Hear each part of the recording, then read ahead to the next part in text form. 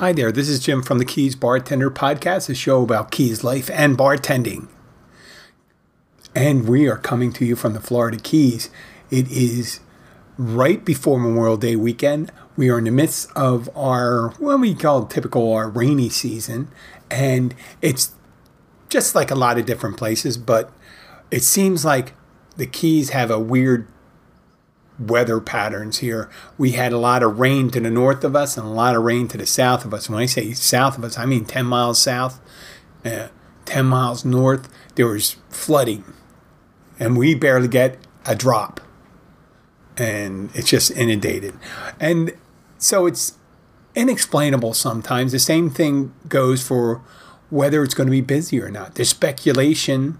I read in it was interesting, the news line on our local newspaper. Expect heavy traffic and crowds Memorial Day weekend. That's similar to saying, expect darkness after 8:30 p.m. Yeah, no shit. I get it. I get it. The weekend's coming. There's more people down here, and it's a holiday weekend. People are off on Mondays. So, yeah, well, we actually look forward for that. We expect that. We like that. Actually, with the rain and things like that, that actually even helps our establishment a lot better. You may have heard that before. I wanted to talk to you about a phenomenon, and it eventually probably be a lion's share of the show, about how technology, I spoke the other day about how a POS system helps these establishments run more streamlined, all those things. Well, there is an establishment that's going to be opening in Tavernier. Someone decided that we needed more activities in the Keys, just in case, obviously, like a weekend like this, if you can't go fishing or anything like that, what are you going to do down here? What you going to do with all that fish? No. What do you do when it's raining down here? Well, this idea was someone is putting in a bowling alley and axe throwing pit and all these different activities, and a bar in Tavernier at this I forget the name of it, but the Tavernier Plaza. Tavernier Town Center is the name of it. And I wanted to talk too about the bar itself, which is kind of it's something that you started seeing a couple years ago. If you've been on cruises and things like that, you may have seen this. But I'm one of those people, I do not fear change. And this will begin just about bar, but we may be going far afield on that. But this particular bar is proposing a automated system for bartending, where it does away with the bartender, where the person goes up and they have I think they have some kind of wristband with a chip in it. Oh, I hope you hear the, if you may have heard that we have some thunder in the background. Adds a little nuance to it. But yeah, a self-serve bar. And you're thinking, if you're a bartender, you're like myself, you go, wow, that's interesting. And some people hate that idea when you hear about automated bartenders, systems where you go up and make your own drink, dispense your own wine, beer. I mean, if you're just doing wine and beer, you really don't need a bartender if you got the right system. And it's not that really hard with the technology we have today. Actually, the technology's been around for years and years. I guess it's the workarounds and the things that people might be concerned about. And one of it is, how do you know if you're serving someone who's, first of all, what if they're underage? What if they're intoxicated? Right? And how do you keep it from being working around these things? If someone gets a band and gives it to like an 18-year-old, and the 18-year-olds are drinking out in the open. Well, I'm sure there's pages you can have an attendant, which actually is kind of like having a bartender if you're checking the age, making sure the wristband's on. Because, when a bartender serves someone who they check their ID and not intoxicated, and they give it to them, they make the decision, say, I can serve this person. Nothing stops the person that gets the drink from handing it to someone who is underage or intoxicated. I'm sure there's other nuances with this stuff. It's always the fear of technology. Think about it. I mean, bartender is one of those jobs where some people think it's more, actually made movies about it. If you think of Cocktail and things like that, there may be some romanticism behind it, or maybe not, depending on what you think. But if you go and think about it, think of the grocery store with self-checkout and all these other stores, Walmart adding that, and all these different places. I'm sure your drugstore. If you've been to a store and you haven't seen a self-checkout, you don't get out much, or you don't have too many stores nearby. But that's just the thing that's going to happen. I'm not in fear of that. There's always that man versus machine theme that goes on. And people say, well, once the machines get better at something, what's the use? Mankind loses out. Well, machines, and especially when it comes to artificial intelligence, and I'm not debating artificial intelligence, because if you give something a godlike intelligence and control, I don't know what's going to happen there. But we're just talking now about the automated systems. And currently, I'm not afraid of losing that battle to an automated machine, at least at the place I work. If I worked at a Dave & Buster's, I might start fearing that. Eventually they'll probably have like artificial intelligence where they go and so look at it and they see the person and can tell the, do facial recognition and say, well, this is not the person that we gave this wristband to. They can't go up and get their own drink. And then you see the person, you may be able to match the kind of drink that's in the cup with the wristband they're wearing, to see if someone's underage and they actually have alcohol in their cup. There's probably technology for that eventually, right? But I'm not afraid of that. And I'm all for, I understand that, businesses are looking ways to increase the bottom line. And if they can increase the bottom line, then they go in competition for price. And the less attendants you have to have, and cashiers and bartenders, the more they can either add to their bottom line. And certain places, if you believe in competition, certain places, when they start doing it, they'll start competing for prices. Look at, was it Chili's or Fridays, the $5 appetizers, the Olive Garden's endless salads. They're always, eventually at certain competitive levels, there's price wars, and you see it at gas stations and different places like that. But man has always seen that as a threat, and it goes back to the 1800s. Think of John Henry.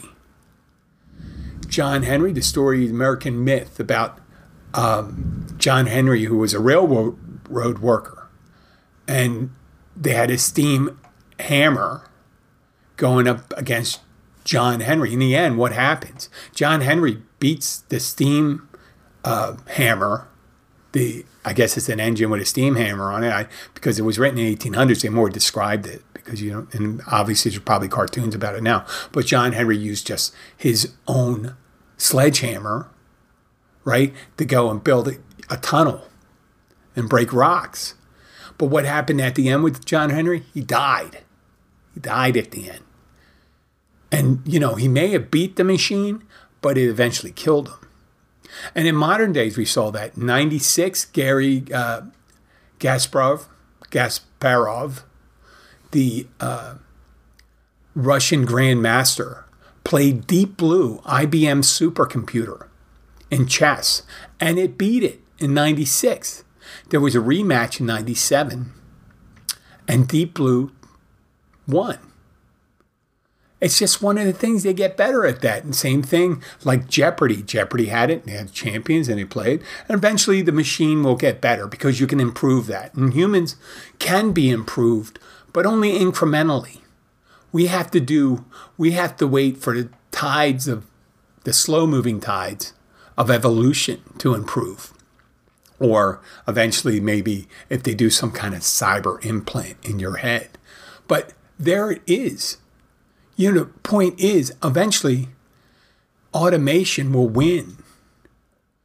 You can fight against it, or you can look how to become accommodating with it, how to accommodate those things. Because look at that place I was telling you about in Tavernier. The bowling alley with the planned with the automated bar system. They need to have more security, and the security is going to have to study and see how someone looks when they're intoxicated, and they have to practice on how to talk to people when they're intoxicated and stop them from doing it. And they can actually turn off the wristband and turn off other people's wristbands if the other person's serving them. The same thing that would happen in a regular bar. Right? Except you're going about it a different way. And you've always seen these things, especially in the 20th century, about people losing their jobs to automation on the assembly line. I mean, building a house nowadays. How many carpenters did you need to build a house before? If you're going to build something now with nail guns, there's certain automations eventually will come on that definitely did reduce the amount of workers you need. Right? Just breaking up when the jackhammer from the early part of the 20th century. You needed so many guys to break up concrete or break through a hard surface, right? People forget about that. And the same thing goes for buses and trains. Airliners. They used to have a navigator and a co-pilot and a pilot. There were 3 guys in the front. Now there's only 2, a pilot and a co-pilot. Now, eventually, and I know it's really hard, they're not going to have 2 people there the whole time. They're going to have 1. They're going to have 1 person. I mean, they may say we're going to have 2 people there and stuff in case the system breaks down and the guy gets sick, but they're going to think of the redundancy they need to have for a system like that.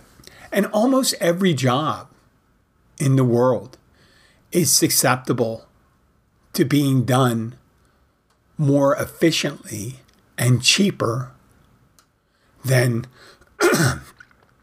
by a person. I said it here on the show, and I'm sure you've thought about it. Think about WebMD, where people go in and they give their symptoms. Well, you're giving your symptoms to the doctor. The doctor's doing an interpretation of it. Well, eventually, when you have an artificial intelligence and you're dealing with that, and you give the artificial intelligence your information, and it does. And they'll say, well, we're going to have to do more tests. Then you need people to administer the test, maybe, right? Or maybe you could do it, yourself. I'm sure there's systems. There's some wealthy billionaires that never have to go to doctors. They probably have little testing modules in their house. When I say testing modules, where they can go and check their blood pressure, do a scan, or EKGs. The EKGs they sell right now, little portable ones. So eventually, doctors. Think about lawyers. Unless you're a trial attorney, what could an artificial intelligence say? This is the facts of the case. Could you cite case law to see, an artificial intelligence can just take a survey of case law, issue a report, and then you have a decision-making software to say whoever the plaintiff is, and they submit their opposing views. They may come to the conclusion, once you have artificial intelligence, that we really can't go into, with all the facts that are present now and that are accepted, we don't have a case. And the only thing left is the jury of humans. Who's not going to... that'll probably be the last thing to go. People don't want a computer deciding their fate. I mean, it'd have to, because I guess it's ingrained in the Constitution. You have the right to a jury of one's peers. But they don't say anything really of whether your attorneys representing you have to be human or judging. And I know you don't want to hear that probably if you're a lawyer or an attorney, but that's just no one thought that driverless cars would ever come about. They used to show them in science fiction. We're on the cusp of the driverless cars, and people, that are against driverless cars, right? They'll cite, oh, well, look at all these accidents happening and things like that. And you can say, yep, that is. But you know what happens with driverless cars? They get better. They get better at driving. Humans have not gotten any better at driving. If you have driven on the turnpike in Miami recently, you would have to say, oh my God, are humans devolving? It's almost if when people are driving down the road, they're cutting across traffic, a closed highway with no intersections, just off-ramps and on-ramps. It almost seems as if there's crossroads going on sometimes, the way people go across all the lanes. You can almost see the front of the car.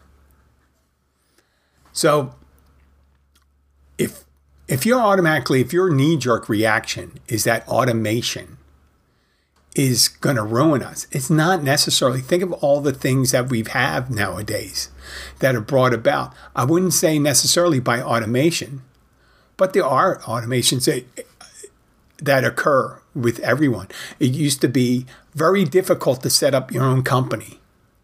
Now you have HR software programs. When you hire someone, you can just say, hey, listen, I want to get all your information, put your information in. You can generate their checks. You can do all the withdrawals, pay if you're having a cafeteria plan or a health plan. It would do all those things for you.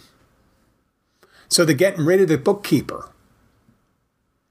And same thing's going to happen, accountants, doctors, pilots, drivers, soldiers, sentries. And if you saw RoboCop, police officers, right? So, and there's going to be the last vestiges on the outside where people say, well, this is the last thing we're going to want to turn over to automation. And there's always a lag time with that. But you know what? They're going to get screwed too. Eventually going to get screwed unless these special interest groups can act and say you can never have an artificial intelligence doing that. But they don't give a shit if it's a bartender. But you try to do that with a doctor, the AMA will come out and say, well, you can't do that. Who's checking it? Well, how many bad doctors have there been? So, like I said, it's not a big deal, automation. There's going to be bumps. There's going to be some mishaps, but that's progress, and that's what's going to happen. I'm sure there was a lot of people, and I do cite this many times. There were many people in 1910 or 1913, 1914, 15, 16, whatever. And I'm going to be a Zeppelin pilot. And this doesn't have to do with that. But people never thought that's the thing. If you want some stability, become a Zeppelin pilot. And then in 1920, what was it, 7 or 32 or whatever, when the Hindenburg crash, people say, well, I don't know if I want to take the Zeppelin anymore. You get to cross the oceans at 50 miles an hour, just slightly faster than the fastest cruise ship. Not slightly faster, maybe 50, 60% faster than the fastest cruise ship. Or maybe even 100% faster. Who knows? 25 knots versus 60 knots. But if someone's smoking a cigarette near the inside balloons, the whole thing can blow up. Try to tell someone like this. And so, okay, well, listen, I'll take the plane then. Because if the plane goes down, whatever. Let's move on. I wanted to talk about coolness and nerdiness. And who's the harbinger, or who declares. And you know who declares coolness? Society at large. Always do that. Whatever suave, what's ever in style, what's cool, what's out, what's in. Whether in the 90s it was the fanny pack, dad jeans or mom jeans, New Balance sneakers, that was not too cool. But then you have the Kardashians come about, and they're supposed to be in style. You have certain pop stars, athletes, their sneakers. At one point when designer sneakers came around, Chuck Taylor's Chucks, the sneakers, were what everyone had when they went to gym class. And that's what you wore as sneakers. You had Converse, and they were the cool sneakers, Converse. You got high tops and low tops. And that was it. And then it came out with the running shoe. And then you had different running shoes. And Chucks weren't cool for a while. And then what happened? They got cool again. They got cool again last couple of years. Or 10 years ago. Whenever my daughter, 5 years ago? She's walking around with Chucks. That's what you call Chuck Taylors. And think of the nerds that were cool. I wrote down some of the names. You have some of the science, Bill Nye the Science Guy. You got musician Elvis Costello. He had his thick glasses, kind of a nerdy musician, but he was cool in the 80s. Pee Wee Herman. Now that's the being caught in a porn theater masturbating in public. George Will was, glasses, bow tie. He was a commentator for, I think it was ABC News. You have Sheldon from Third Rock from the Sun. Whoever. And we decide that these people are cool. That's the Revenge of the Nerds. The movie Revenge of the Nerds was a movie about people that were outcast that became the cool ones. And the cool ones became the outcast when the nerds rose up and defeated the jocks. So it's all arbitrary what we decide. We have these people that decide what's in style, what's out of style. I remember in the 90s, I really enjoyed, now this is going to, okay, I'm going to admit it. I like the fanny pack. I love the fanny pack. I love the idea of it. Guys love pockets. That's why you have cargo shorts. You like that. Anytime you do it. A fanny pack is like a utility belt. And they still sell that stuff. They don't sell utility belts. They try to make, they do sell utility belts. But I'm just saying don't call them fanny packs anymore. They redesigned them. And you see them. It's all military grade and stuff like that. And you see you got good military pants. And you got, the harnesses and all this stuff. You want to hang stuff on. That's just, guys don't want a bunch of bags. Women are about the handbags, which I don't really understand. It's really ergonomically not good for you to have the big handbag because it's really bad on your back. Because unless you got it evenly distributed, you're going to be off balance a little. I'm leaning over to the left because if I was carrying a handbag, that'd be the one I'd be carrying on the left, not the right, because I'm left-handed. So yeah, the fanny pack. I used to love going. When I was trying to quit smoking, I would use backpacks, and we used to, I would put water in it, and then I put my phone in the fanny pack, so I had access to it. I didn't have to go into the backpack. I was all about that shit. I loved it, and then it became uncool. And what did I not use? The fanny pack, the sweater vest. The sweater vest wasn't, I liked it in the 90s. It came back shortly in the 90s, the sweater vest. You could wear a shirt with a tie and a sweater vest. It was all right. And then wasn't all right. In the 80s, if you go back to the 80s, the bolero jacket. The bolero jacket. Oh my God. That was cool for one summer. I got one of these. I spent an inordinate amount of money in the 80s, like $300. That's like spending $900 nowadays. Easy, maybe more, maybe $1,000. for a suit. And I'm not $1,000 suit guy. Someday I might. Someday I might. I think I think that ship may be sailing eventually because I'm almost 60. I don't think that, well, if my ship comes in, boy, that's one of those things. But I just think it's amazing that at some point being uncool becomes so against the grain, it becomes cool and stylish. Now, I'm not talking about like where you're really going against the grain and doing things, people say, hey, that's uncool, that behavior and stuff like that. I'm talking stylish versus unstylish. Think of Zoolander with Derelict Collection, with Will Ferrell was going to hire Ben Stiller to dress like a guy who's kind of a haute fashion, high fashion, with homeless combination, like refuse from it. And it was kind of cool, actually. When someone does something and they incorporate something. I remember a while back, like when in the 90s, where girls started wearing glasses, fake glasses, meaning fake glasses with just plain glass in it. And they just wanted to look smarter. Just one of those things. Kind of look a little nerdy in order to be cool. So they hijacked that. So what's more nerdy than dressing up like someone else in order to incorporate some air of coolness you attributed to them?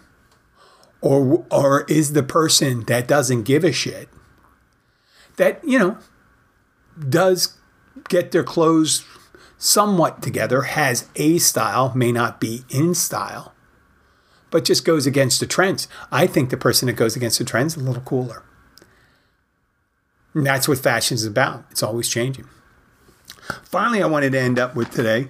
My sister and I, if you're an avid listener or a regular listener, I talk to her regularly. I love my sister. I love talking to her and stuff like that. And if you ever are in proximity, the two of us, you'll hear her exclaim, "We're Irish twins. We're Irish twins," because of our being born a year apart. And so we got that. But in our discussions, sometimes, and I'm not going to talk about the differences necessarily, because and I do talk about it, but I'm not going to talk about the values of it. In her worldview, she gets her news and source materials from different places than I do. And she just has a different worldview than I have. And the biggest issues in her worldview may be something like, they're definitely not climate change, gun violence, and intolerance. Hers are wokeness, socialism, and immigration. And maybe, socialism, or, the failure. A big one from her group is doomsday prepping, kind of doomsday prepping. And it's always something to do. Now, when you get doomsday preppers, the people that buy the dried food and the water, and they got, and if they sell it on that channel, if you see a lot of commercials for like dried food and how you need it in case society falls apart, because eventually, you can have 6 months supply of food. But unless you're going to get like the things you need for rebuilding society, 6 months later, you're going to be pretty much looking at your dog as the next meal. I hate to say that, but that's true. Or the dog's going to be looking at you as the next meal. But so out of the blue, we're having our discussion. And I may have said it and it sounded like I'm making fun of her points of view and stuff like that, but that's just it is. You know what her points of view is. And, she's going to be working with me on the podcast. She just finished, not necessarily on the podcast. We're still having discussions about that because I didn't want to be the he said, she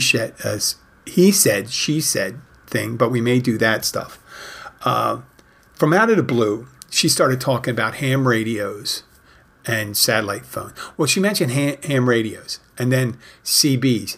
And then I thought, oh, well, this is odd. And for some strange reason, I thought she was trying to expect me to say, come to the conclusion and say, oh, instead of doing a podcast on the internet, why not on ham radios for ham radio operators? And I'm going, oh my God.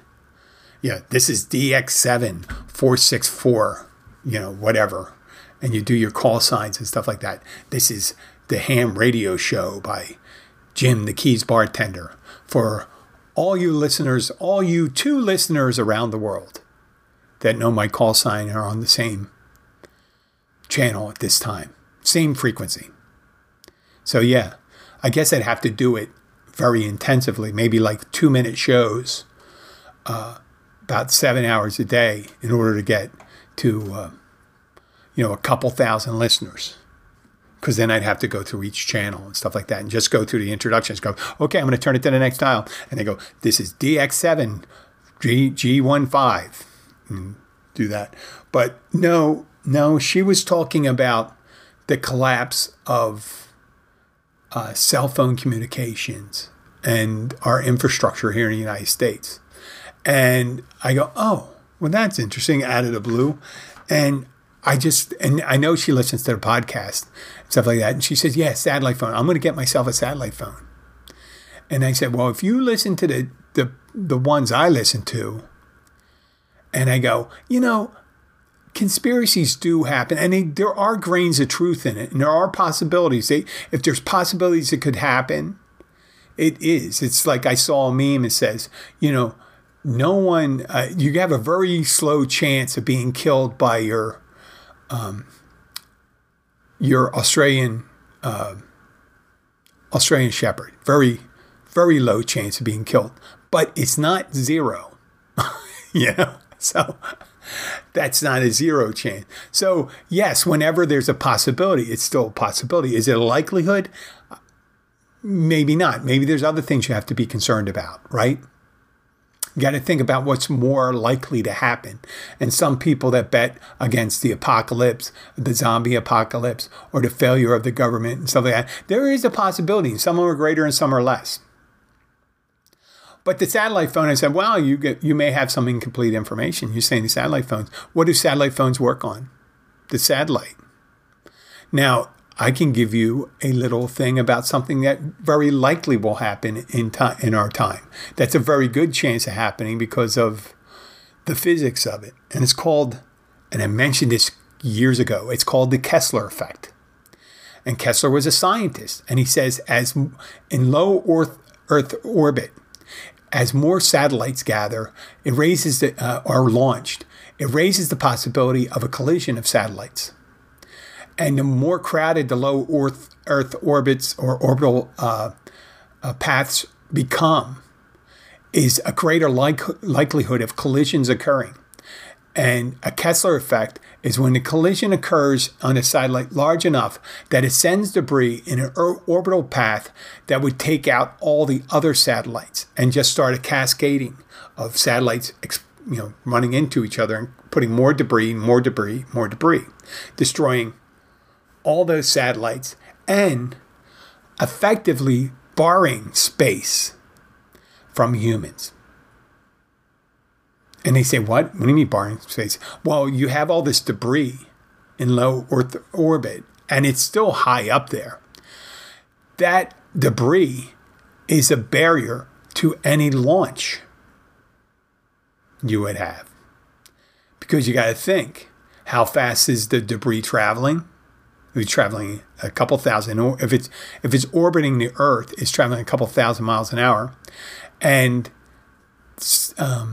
rockets that would try to go through that orbital field could be, or any launch of satellites or rockets or stuff could be blocked or blown up or destroyed trying to go through it. And most likely would, adding to more debris. So the Kessler effect is definitely more likely to happen than all the infrastructure going down at one time. Unless, let's say, a solar flare comes and fries all the electricity on Earth. Now, if a solar flare does that, where fries, let's say a solar flare does it and fries breaks off a huge solar flare. And whatever it does, it fries all the electrons. That could happen. Or if the Earth's magnetic field reverses, which it does from time to time. When I say time to time, it's in like tens of thousands of years. But if it happens, the magnetic field switches, the pole switch, that would mean for a brief time, there's no protection to the energy waves that surround the Earth that's protected by the Earth's magnetic field as a protection against those harmful rays that allowed the rise of life on Earth. So that would hinder that too. So there's lots of things that could happen. Should you prepare for it? It's like a gamble. On one show, someone said, if you're given 1,000,000 to 1 odds, take them. A $10 bet on 1,000,000 to 1 odds. No matter the likelihood and stuff like that, eventually, if it does come in, like if Lady Gaga becomes president, I'm getting $100 million. So that's pretty much all I have to say today. And Peggy, I'm sorry if you're pissed off. I just needed to talk about that, just in case you wanted to respond. You probably will respond now. Probably hear about it for 45 minutes. Well, this is Jim, the Keys bartender. I'll be back. Have a great day and a safe Memorial Day weekend. Talk to you later. Bye.